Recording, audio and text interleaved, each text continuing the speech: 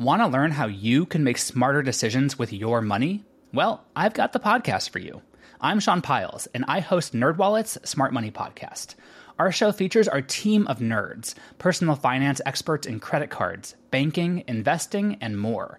And they'll help you make the most of your money while cutting through the clutter and misinformation in today's world of personal finance. You'll get clarity on strategies to help you build your wealth, invest wisely, shop for financial products, and plan for major life events. Listen to NerdWallet's Smart Money Podcast wherever you get your podcasts. Welcome to From Beneath the Hollywood Sign. If you love old movies, Hollywood history, or the golden age of filmmaking, you've come to the right place. This is the podcast that talks about amazing stories of Tinseltown from another era and fascinating conversations with writer-producer Steve Cubine and actress-writer Nan McNamara. So, Steve, did Ava Gardner and Howard Hughes have a good relationship? Well, they did until he dislocated her jaw. What? Well, don't worry. She hit him back with an ashtray. From Beneath the Hollywood Sign is the gin joint for you.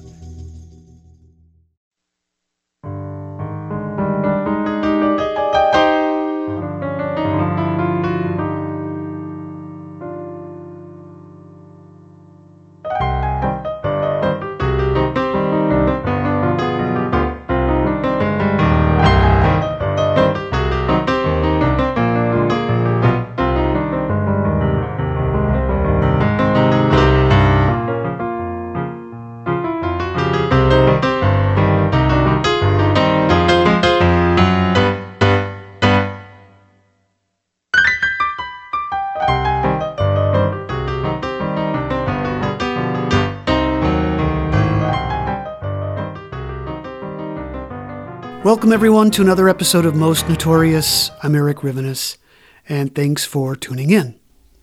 Before we get to this interview, a quick point of business. For those of you interested in ad-free episodes of Most Notorious, for just $2 a month, you can become a patron at patreon.com/mostnotorious. That's patreon.com/mostnotorious. Higher tiered options are available too for extra stuff. And as part of my Newshound tier, you do get a shout out on the podcast.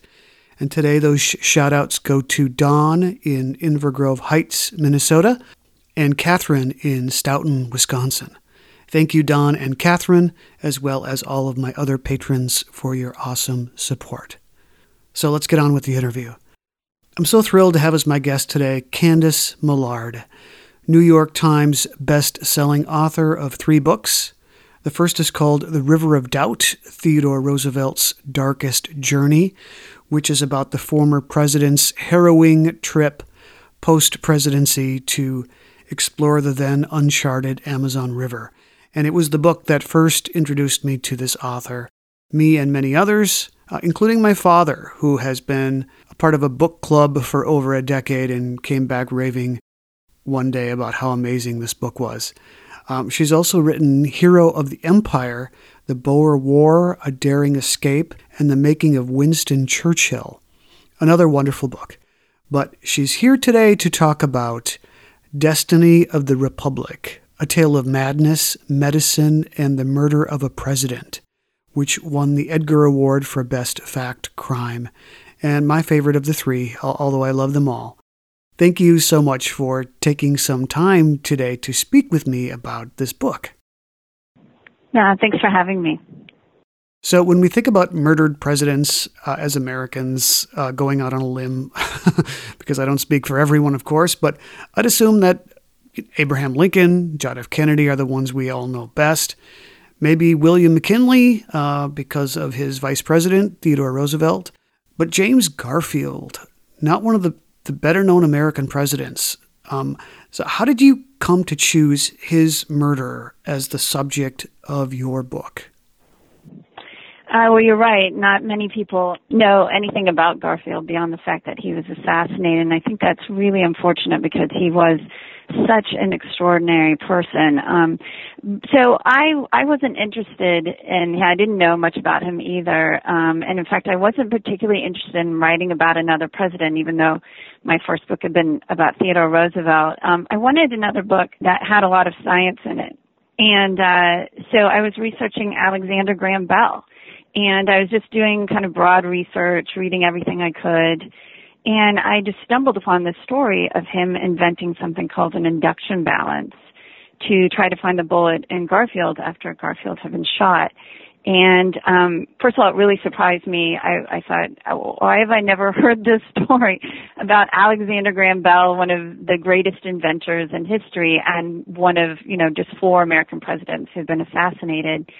And then it made me wonder who James Garfield was and why this young Alexander Graham Bell, who kind of had the world at his feet and had accomplished so much, he just stopped everything he was doing and he poured everything he had, working night and day, into this invention to try to help Garfield. So I wanted to find out who Garfield was, so I started researching him, and I was just blown away. As I said, he was just extraordinary. He was absolutely brilliant. He was incredibly brave. He was kind. He was decent. He was modest. He was very progressive for the time. And it just broke my heart that he had been forgotten, and I just kind of got swept up into the story. And you portray him so vividly in your book. I mean, he was an extraordinary individual. Part of his attraction for me is that he really came from humble beginnings, and he pulled himself up from poverty, a la Ragged Dick, right, into an incredibly popular political figure. Yes, he was our last president to be born in a log cabin. He was extremely poor. His father died before he was 2 years old. He didn't have shoes until he was 4 years old in Ohio. And his mother, though, was well educated. She came from an educated family and believed that education was the future and the promise for her son and for this country. And she and her older son, Garfield's older brother, worked and worked to save just a little bit of money. It was like $17 so that he could go to school. And they knew that not only should he be educated, but he would take to education extremely well because he was obviously so smart. So he went to this little school in Ohio, and it's now known as Hiram. And to pay for his first year of school, he was a carpenter and a janitor. But after that, because he was so brilliant, so while he's still just a sophomore in college, a student himself, he was made a professor of literature, mathematics, and ancient languages. And he became the university president when he was 26 years old. While he was in Congress, he wrote an original proof of the Pythagorean theorem. He was just brilliant. He knew the entire Aeneid by heart in Latin. I mean, it's just, it's hard to kind of wrap our mind around someone in Congress just having such, not just deep knowledge, but also a broad knowledge of so many subjects, and just this thirst for knowledge and this radiating intelligence. Could you talk about his political rise, his time as a congressman, and what issues he championed through Congress in the 1860s and 1870s? Sure. So he was a Republican. He, interestingly, never ran for office. He said that if people wanted to vote for him, he would step forward and do his duty. So he never campaigned. He was asked and agreed to, put his name into contention and was voted for, but he never campaigned. But he was a really, really vibrant speaker. So in Congress, he was like chairman of several committees, military affairs, banking, currency, appropriations. And he was a big proponent of hard money. He helped start the Federal Department of Education. But what he felt most strongly about was fighting for first abolition. So he ended up leaving Congress to fight in the Civil War and was a hero in the Civil War for the Union Army, helped save Kentucky for the Union, and had always felt very strongly about abolition. He had hit a runaway slave, and while he was in Congress, after the war, he gave an absolutely riveting and powerful and effective speech on behalf of black suffrage, and so he was very much involved in black suffrage, also defending the Freedmen's Bureau. So those were the things that he felt very, very strongly about and was very effective in making progress in those areas. A pivotal moment for James Garfield was the 1880 Republican National Convention. Could you explain what his role was meant to be there and how it changed over the course of the convention? Mm-hmm. So he, as any bright young political figure, he had, of course, thought about the presidency, but he saw what he called the fever for the presidency did to the people around him. And, it took them over, and it often replaced a lot of their ideals and values. And he didn't want to do that. And so he didn't want to run for president. But because he was so charismatic and such a powerful speaker, people around him were all talking about, the possibility of him being the Republican candidate. So a man named John Sherman, who was also a congressman from Ohio and was William Tecumseh Sherman's brother, saw all this interest in Garfield, and so he thought, okay, the best way to kind of get him out of contention is to have him give my nominating address at the Republican convention in Chicago.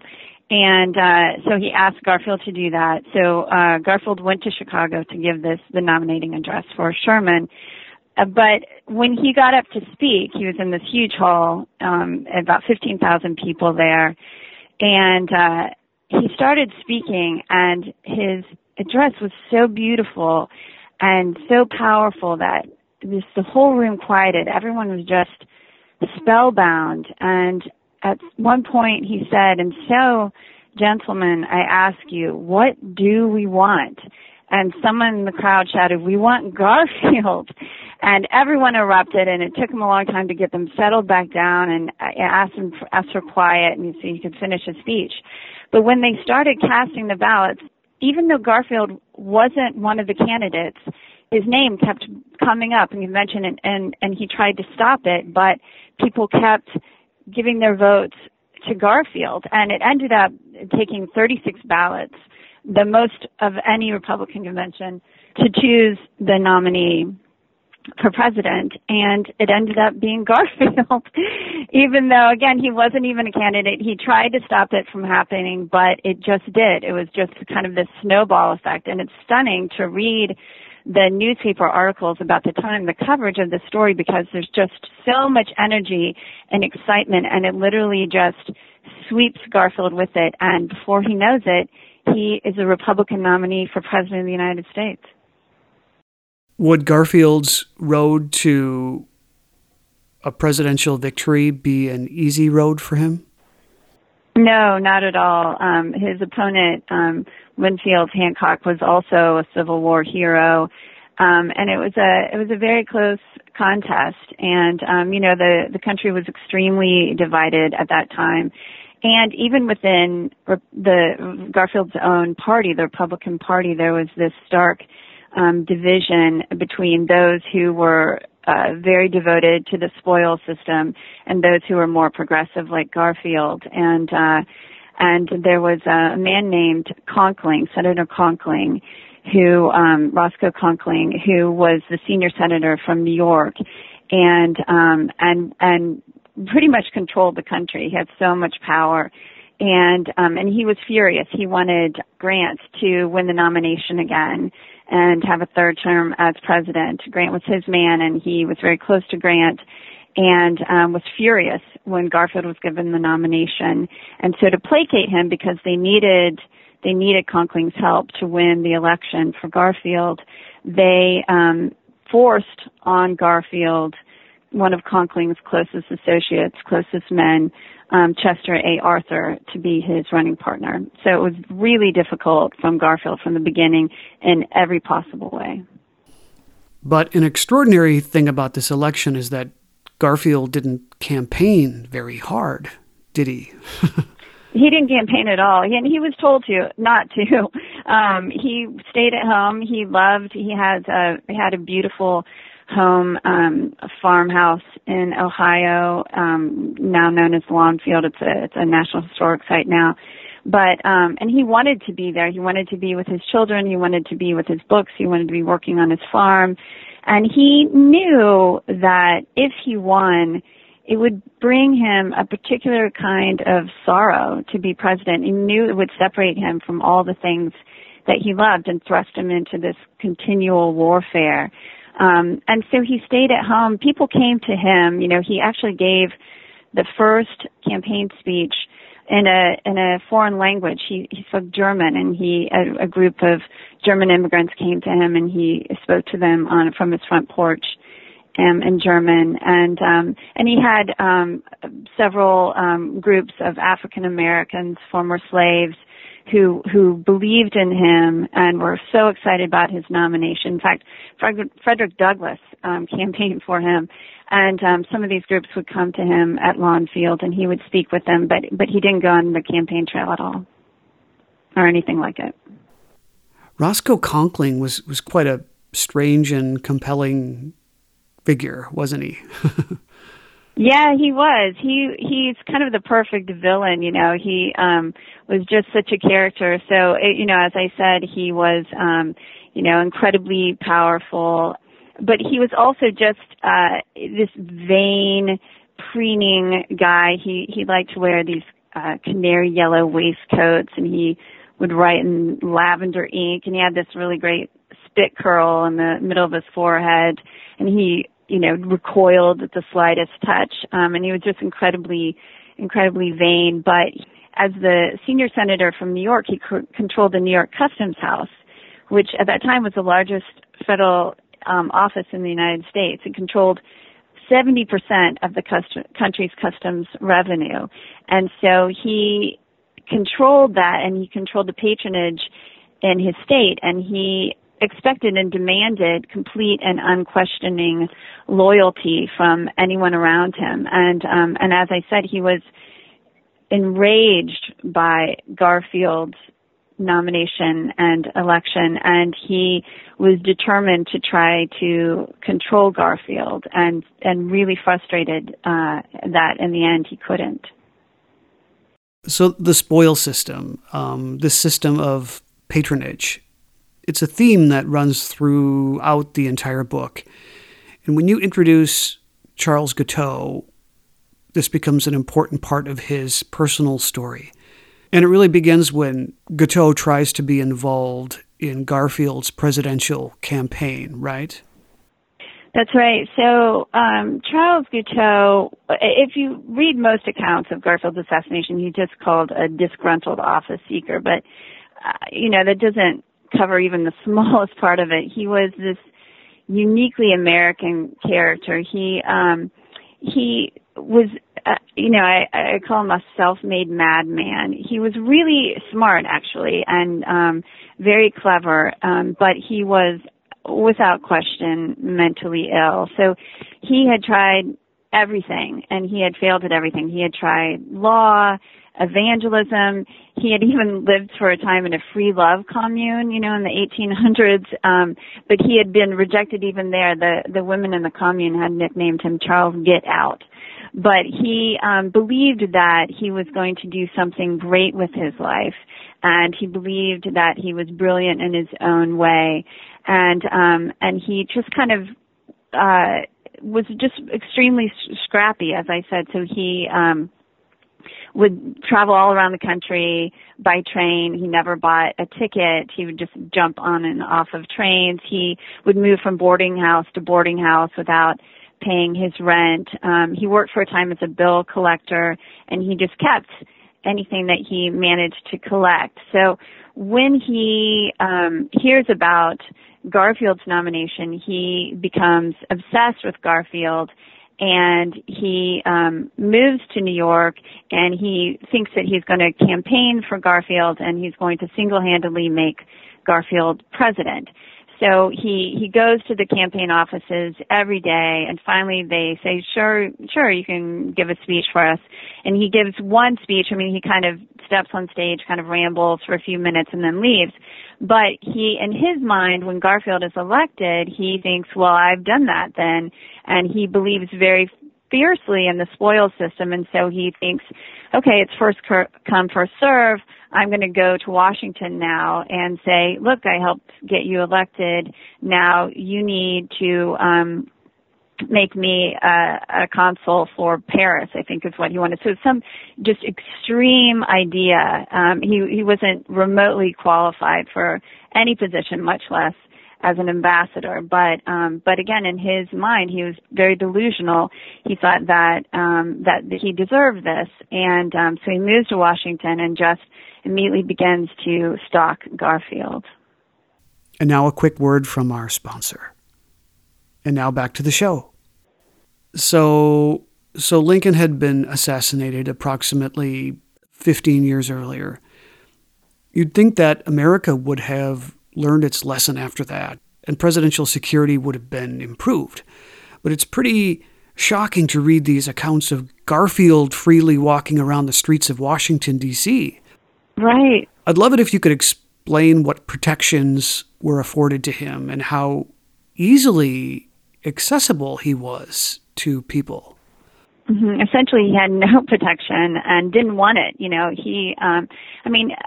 Again, as you say, this is 16 years after Lincoln's assassination, but Garfield, all he had was this aging police officer who kind of was sort of around, and he had his young personal secretary who tried to filter people out. But because the spoil system was so strong, he was expected to meet with the public, with office seekers for, a huge range of offices within the federal government, from 9 o'clock to 1 p.m., 9 a.m. to 1 p.m. every day in his office, one-on-one, the president was. And so to him, it's not, he doesn't think of it as being dangerous. He thinks of it just being incredibly frustrating. This is not how he wants to spend his time or his life. He's like, okay, I'm president, so I want to do something serious. I want to think, I want to get things done. But so much of his time is just used up meeting with office seekers, and but he was completely free, and he knew obviously that assassination was potential, but he thought it's not going to happen, and I'm not going to waste my time worrying about it. So he walked all around the city by himself. He traveled all around the country by himself, and in fact, after Guiteau got to Washington and started stalking Garfield, and then later becomes obsessed, and we can talk about this later, but decides that God wants him to kill Garfield. At one point, Garfield leaves the White House. He walks down the street to his Secretary of State's house, and the two men walk through the streets of Washington, and Guiteau is following them the entire way, holding a loaded gun. So when do things change for Guiteau in his mind? Is there some specific breaking point?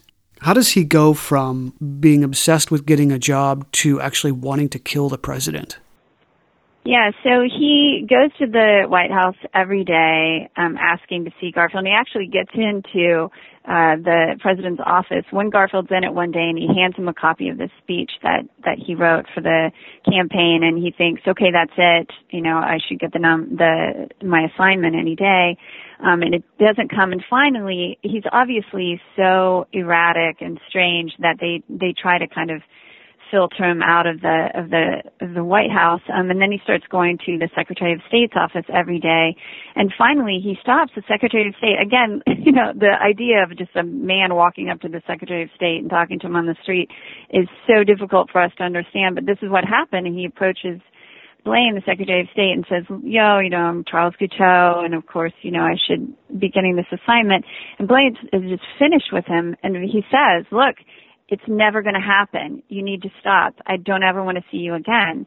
And Guiteau, who again and he's desperate at this point. He has no job. He doesn't have enough to eat. He doesn't have his clothes are fraying and falling apart. He's moving from boarding house to boarding house whenever the rent's due. And so he goes back to this little room he's rented, and he lies down on this cot he has. And he has, what he says later, is this divine inspiration that God comes to him and says, Garfield isn't a true Republican. He's not who should be in the White House. It should be Chester Arthur. And so you're going to make Chester Arthur president. And Guiteau said, later that it was nothing personal. It was just God's will. We will be right back.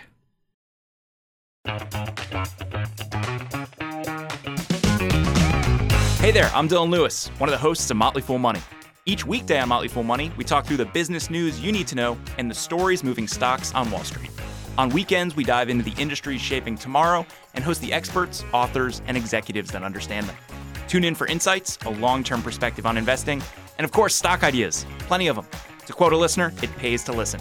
Check us out and subscribe wherever you listen to podcasts.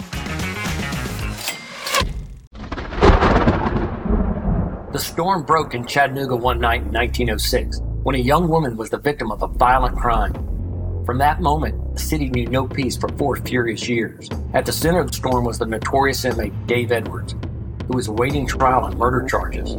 After a high-profile case threatened to go cold, the desperate county sheriff did the unthinkable by freeing Dave Edwards from jail and deputizing him to track down the fugitive. Grievous Deeds, 4 Years of Fury in Chattanooga, Tennessee, written by Kimberly Tilley, narrated by Samuel Burst, is the most amazing true crime story you've never heard. Listen to Grievous Deeds, the audiobook, available on Audible, iTunes, and Amazon. Throughout history, royals across the world were notorious for incest. They married their own relatives in order to consolidate power and keep their blood blue. But they were oblivious to the havoc all this inbreeding was having on the health of their offspring. From Egyptian pharaohs marrying their own sisters to the Habsburgs' notoriously oversized lower jaws, I explore the most shocking incestuous relationships and tragically inbred individuals in royal history. And that's just episode 1. On the History Tea Time podcast, I profile remarkable queens and LGBTQ+ royals, explore royal family trees, and delve into women's medical history and other fascinating topics. I'm Lindsay Holiday, and I'm spilling the tea on history. Join me every Tuesday for new episodes of the History Tea Time podcast, wherever fine podcasts are enjoyed. Hello, everyone. You may recognize me as Gabby from the History of Everything podcast. And my name is Brenna, and you don't recognize me from anything yet. Together, we're two scientists who explore all of the weird little questions and conspiracies of the universe in our new podcast, Mystery of Everything. Everything has an explanation. We hope. But that is what we're here to figure out. We will dive into the science behind many popular conspiracy theories, such as vaccines causing autism, flat earth theory, and was the moon landing fake? And if so, why the heck would anyone even do that? But it's not just conspiracies. There's a lot of cool mysteries that we will attempt to use science to explain, such as near-death experiences, what made the Vikings go berserk, and can I control my co-host with MK Ultra? Wait, what? Anyway, make sure to check out the Mystery of Everything podcast everywhere where you find your podcasts. And we have returned. So on July 2nd, 1881, James Garfield would be assassinated by Guiteau. What preparations did Guiteau make to kill the president? And did it go the way he had planned? So this happened over a course of several weeks, and like I said, he's regularly stalking Garfield. So he sits on a bench the park across from the White House, waiting for him to come out every day. He follows him around. At one point, he thinks he might shoot him in church. He follows him to his church, and he kind of decides maybe through this window I could. He follows him to Garfield's wife was very, very ill, nearly died at one point, and as she's starting to recover, he takes her to a train station. She's going to go to New Jersey to recover, and Guiteau thinks about shooting Garfield then, but he thinks, well, Lucretia's ill, I'll wait. So finally, he thinks, okay, the day has come. He finds out that Garfield is going to also go on a trip. He's going to be in the train station the Baltimore Potomac train station, which is right on the National Mall. It actually used to stand right where the National Museum of Art, the Smithsonian National Museum of Art now stands. And as a side note, Theodore Roosevelt was actually the person to finally pull down that station. It was really dangerous because there were tracks right on the mall, and trains were often skipping the tracks and killing people. So anyway, Guiteau goes to this train station and waits for Garfield, and Garfield pulls up in a carriage with his Secretary of State, who just insisted on coming with him. Again, no guard or anything. He steps out. He steps into the train station, and Guiteau immediately steps out of the shadows and shoots him twice. The first bullet just goes through his arm, but the second bullet hits him in the back. So chaos, of course, ensues. Guiteau doesn't get very far. In fact, he doesn't make any real effort to escape, does he? No, he doesn't. In fact, he had thought about this for a long time, not just about the assassination, but what would happen after the assassination, because his particular brand of madness, his delusions led him to believe that this would make him famous. So this was his moment of greatness. And he believed that Chester Arthur would be so grateful to him for making him president that, he would reach out to him, and he would of course pardon him, and then, and then Guiteau thought that he then would run for president because he would be so popular. So he had actually written a letter ahead of time to William Tecumseh Sherman saying, I've assassinated the president. I'm going to be taken to this jail. Please send out the troops to release me. So, but things immediately don't go the way Guiteau had kind of envisioned them. Garfield, he's forgotten today, but the people of the country loved him. He was incredibly popular and beloved, and because he represented something for everyone. He come from poverty. He had pulled himself out. He had made something out of himself. He was incredibly smart. He was incredibly kind and progressive. So there's just a lot of interest and pride in him, and there was this immediate, not just chaos, but fury when he was shot in this train station. And Guiteau was immediately captured, and people are screaming for him to be lynched right there, or to be thrown under the wheels of a train. Wow. And obviously there is great attention paid to President Garfield, who's lying there on the floor. These first few minutes of his care are of course very crucial for him. What kind of medical attention does he receive initially? So, today we just can't even imagine this. So, here's this man this president who's just been shot. He's lying on the floor of the train station. You can't imagine a filthier spot. And he's finally, they find this old horsehair and hay mattress and put him on it. And they take him upstairs to a room above the station. And Lincoln's son, who is actually Garfield's Secretary of War, he remembers that there's a man named Dr.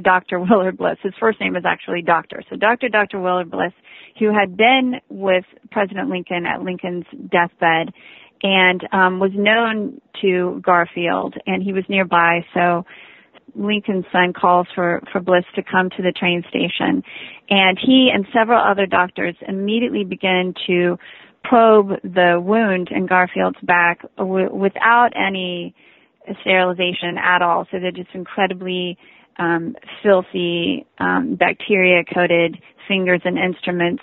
And, obviously no painkillers, nothing, just probing for this bullet. So he's in unbelievable pain and danger at that time, not just from having been shot, but from the medical care he's receiving.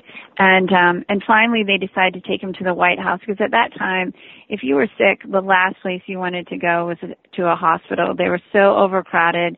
They were so dirty. They were so disease-ridden. The White House wasn't much better. It was falling apart. It was infested with rats. but that's the best they had. So they took him to the White House, and Dr. Bliss went along with them. But I mean, Garfield ends up having 12 different doctors probe this wound and reinfecting him with bacteria again and again and again. So there was a time, right, when it was thought that Garfield might recover. And what seemed to be a recovery produced a giant collective sigh of relief from Americans. That's right. You know, he was this tall, strong, healthy man, and he did fight off the initial infection. You know, obviously the bullet itself dragging in, bits of his clothing and things and introduced infection itself. But he fights off that initial infection. The problem is that the probings just never end, and so it's just, his body just can't fight off all these all the infection that's being introduced every single day, again and again and again, from Dr. Bliss. And they think at first that he's going to die right away, they assume. And then when he doesn't, you're right, everybody, there are all these prayers out, and they're so happy, and people are sending all these things to the White House. Somebody sends a cow because they hear that he really likes milk. So there's actually this cow tied up on the front lawn of the White House, and people are sending all of their different homemade remedies and their suggestions. And they even, it's summer, it's July, and it's incredibly hot and sticky in Washington D.C. And so the Navy and the Engineering Corps actually rigs up the first air conditioning system in the White House to try to cool the president. So everybody's trying to help him. What they don't understand is that his own doctor is slowly killing him. Is Garfield still conducting presidential business while bedridden? No, he wasn't. In fact, nobody really was at that time. His poor secretary, who again was like 24 years old, this really, really great guy who's incredibly devoted to him, is just trying to keep things together, And Chester Arthur has just disappeared because everyone assumed that Chester Arthur would be thrilled, that he would just be waiting in the wings for Garfield to die so he could step in and become president. And Conkling obviously assumed that would happen too. But the opposite has happened with Chester Arthur. He is sickened by the shooting, and the last thing he wants is for people to think that he wants Garfield's death. So he is not even in Washington. He's squirreled away somewhere, sickened and sad and useless. And so the White House, the administration is just kind of limping along, and there's nothing in place. There's no precedent for something like this. Lincoln died right away, and Garfield is definitely too sick. I mean, he can't even read. He has to. His wife comes in and reads to him, and I mean, he's aware, he's clear-headed, but he's very, very ill. And so everyone's just scrambling to figure out what's going to happen and how they can keep everything afloat. And it's during this time, and you mentioned this earlier, that Alexander Graham Bell, frustrated as all Americans were, realizes that he might have the ability to invent a device that could help find the bullet.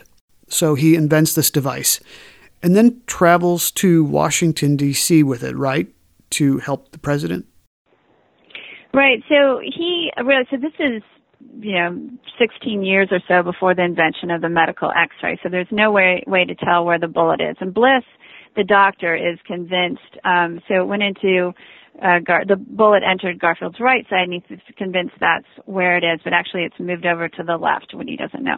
So everyone thinks that they need to find out where the bullet is, and Bell understands that the last thing you want is to continue with this probing. So he wants to find out where the bullet is so he can stop this incessant probing. And so he actually had invented this induction balance to try to get rid of static in telephone lines that were caused by other lines next to it. It was just causing static. And so he had invented this, and he realized that if he hooks it up to a telephone receiver, it can be used as a metal detector. And so, I mean, but that's his theory, and he's just making this up out of whole cloth. So he actually had a laboratory in Washington, D.C. He had won the Volta Prize not long before this, and had used that money to open this lab. And so he was there working when Garfield was shot. And he has all these other plans and ideas that he's working on, but he drops everything, and he just works night and day on perfecting this induction bounce. And he believes that it will work, but he doesn't know for sure. So he does things like he gets a slab of beef in and he shoots into it and tries to find the bullet that way. And he goes to a place where there are a lot of, there are these veterans from the Civil War walking around with bullets inside them, and he tests it on that, and again it proves that it works. So he contacts the White House, and he gets hold of Bliss, and he says, look, I've got this invention, this induction bounce that I can use to try to find the bullet in the president. Will you let me try? And Bliss at this point is desperate because Garfield now has taken another turn for the worse, and he knows that the world is watching, and so he allows Bell to come and try. So Bell's invention eventually is proven to work, but it doesn't save Garfield's life. Could you talk about this attempt by Bell to use it on Garfield to save him? So Bell does go to the White House, and he uses induction bounce on Garfield, and it's inconclusive. And he's incredibly frustrated. He can't figure out why it wasn't working. And he goes back to his laboratory, and he's just, it's late at night, and he's working, and he realizes, wait a second, this is the President of the United States. He may have been on something that was very new and fancy at that time, which is a mattress with metal coils. And so he contacts the White House, and they confirm, yes, actually, the president is on this mattress. And so obviously, a mattress with metal coils is going to affect a metal detector. But more than that, Bliss, because he was convinced that the bullet was on the right side of Garfield's body, and because he had stated that publicly, would only let Bell run the induction bounce over the right side, and the bullet was on the left. So anyway, after Garfield dies and they conduct the autopsy, and they find out that where the bullet is and that the cause of death was massive infection, Bell is vindicated, and the induction bounce actually goes on to save countless lives. It's used in the Russo-Japanese War. It's used in the Boer War. And it was really, really effective and important medical tool until the invention of the medical X-ray, as I said, which was about 16 years later. But anyway, so Garfield continues to deteriorate, and finally he realizes he's going to die, and he doesn't want to die in the White House.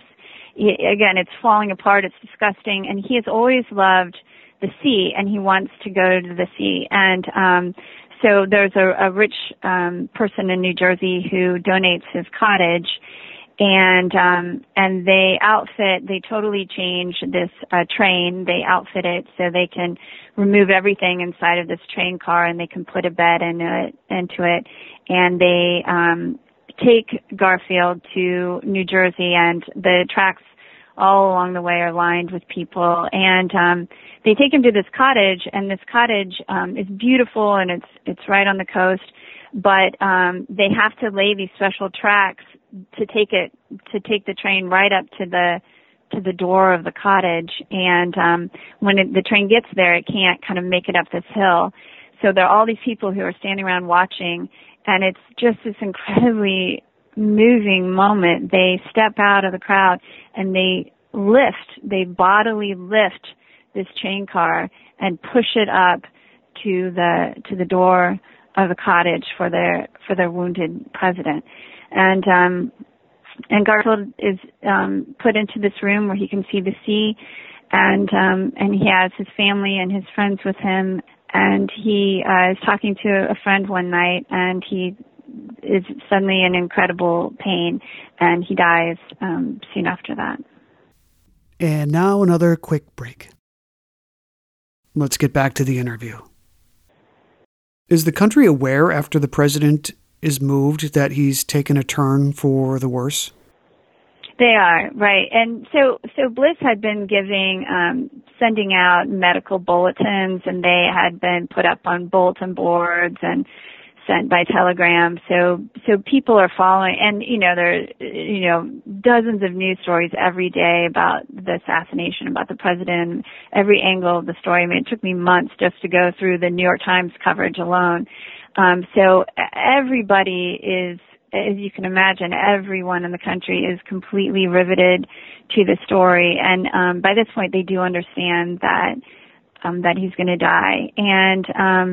And when he does, after the autopsy, he is brought back and he lays in state, and then he's buried in Cleveland, in a cemetery there in Cleveland. And again, because he was president for such a short time, he's been forgotten, and this incredibly tragic event in our nation's history has been largely forgotten. But at the time, the country was just devastated. And I think that part of their intense grief came from knowing that he would be forgotten, knowing that, this kind and brave and decent human being, and a person I think would have been one of our great presidents, would be forgotten with time.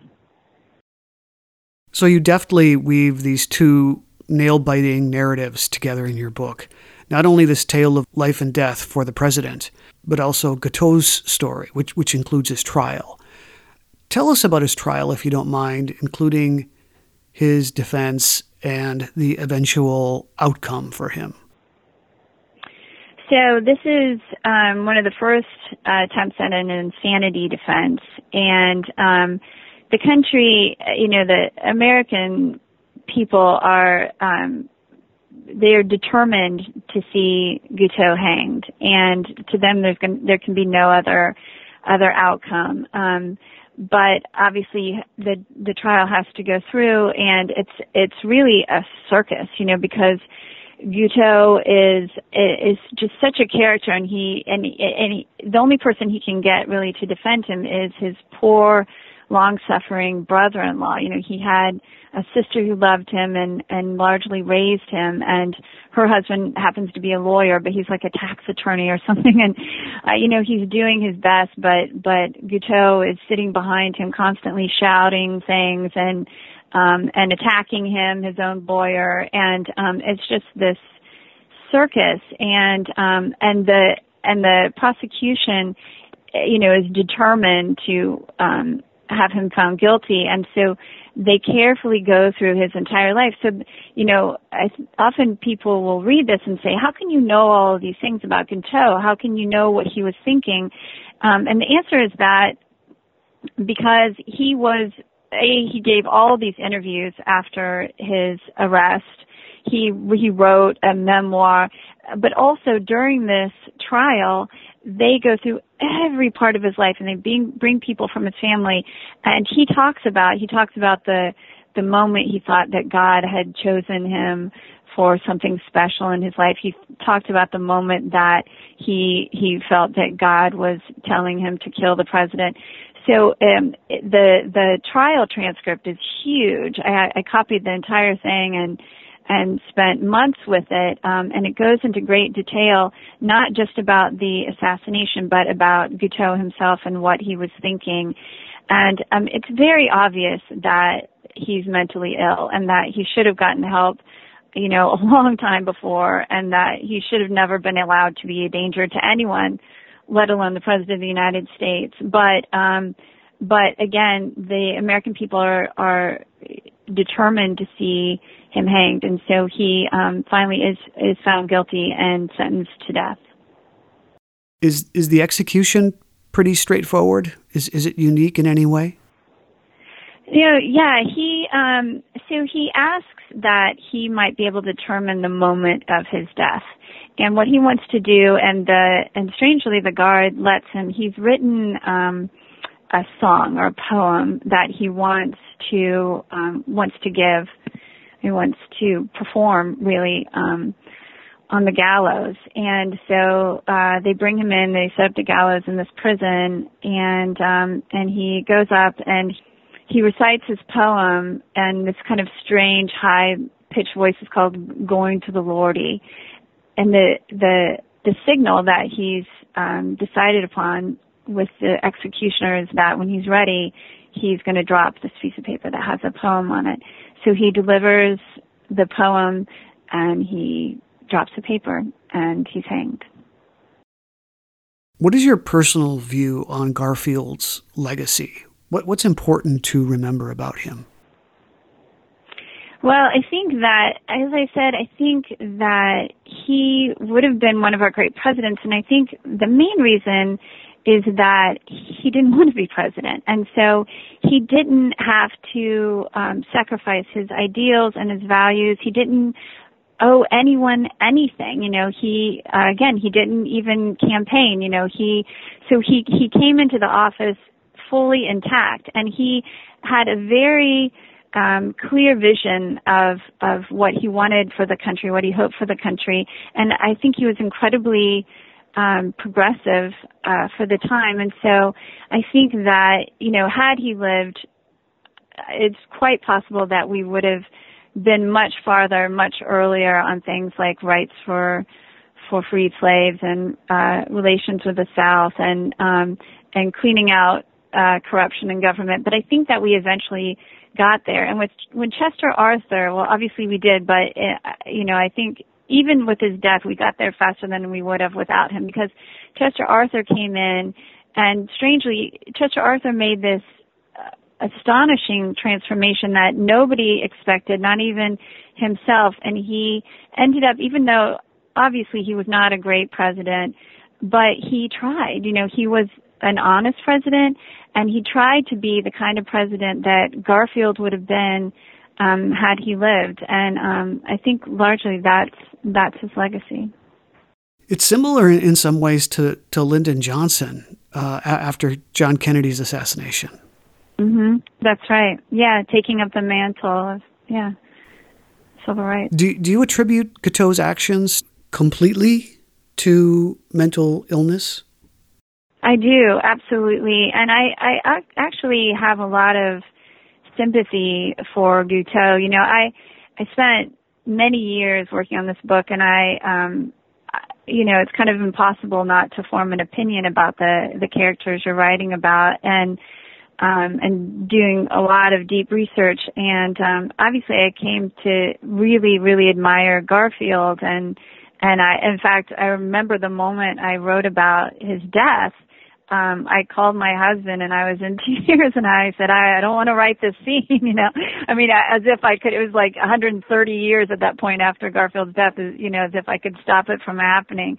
But Guiteau, if you know anything about him, it's painfully clear that he was sick. He was mentally ill, and thank God. We're still not perfect in this country in helping those who suffer from this illness, but we've gotten a lot better. And he needed help, but he lived in a time when, and his family actually tried to help him, but he lived in a time when you could just disappear. So again and again, when it would get to the point where his insanity was obvious and dangerous, and people would start the process of forcing him into some sort of asylum to get him some sort of help, he would just leave, and nobody knew where he was. He would just be completely off the radar, and he would just pop up somewhere else and just start again.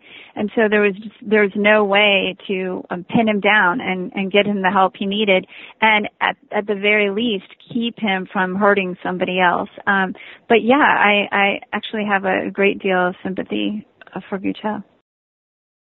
So for people interested in learning more about you and your work, you do have a website, right? That's right, I do. CandiceMillard.com. Perfect. Well, one last question. What was the research process for you like in writing this book? And what were some of the primary sources you used? And was the process for writing this book unique in any way from the other books you've written? Well, with my other books, they've taken me usually to other countries, South Africa, the Brazilian Amazon. For the next book I'm writing on, I'm going to be in Zanzibar and Uganda this summer, and a lot of, research in the UK. And this was, very much an American story. And I'm from Ohio originally. I was born and raised in Ohio. So it felt, very personal to me in a lot of ways. But obviously the largest resource was the Library of Congress, the Presidential Papers. I love working there. It's just really an incredible place.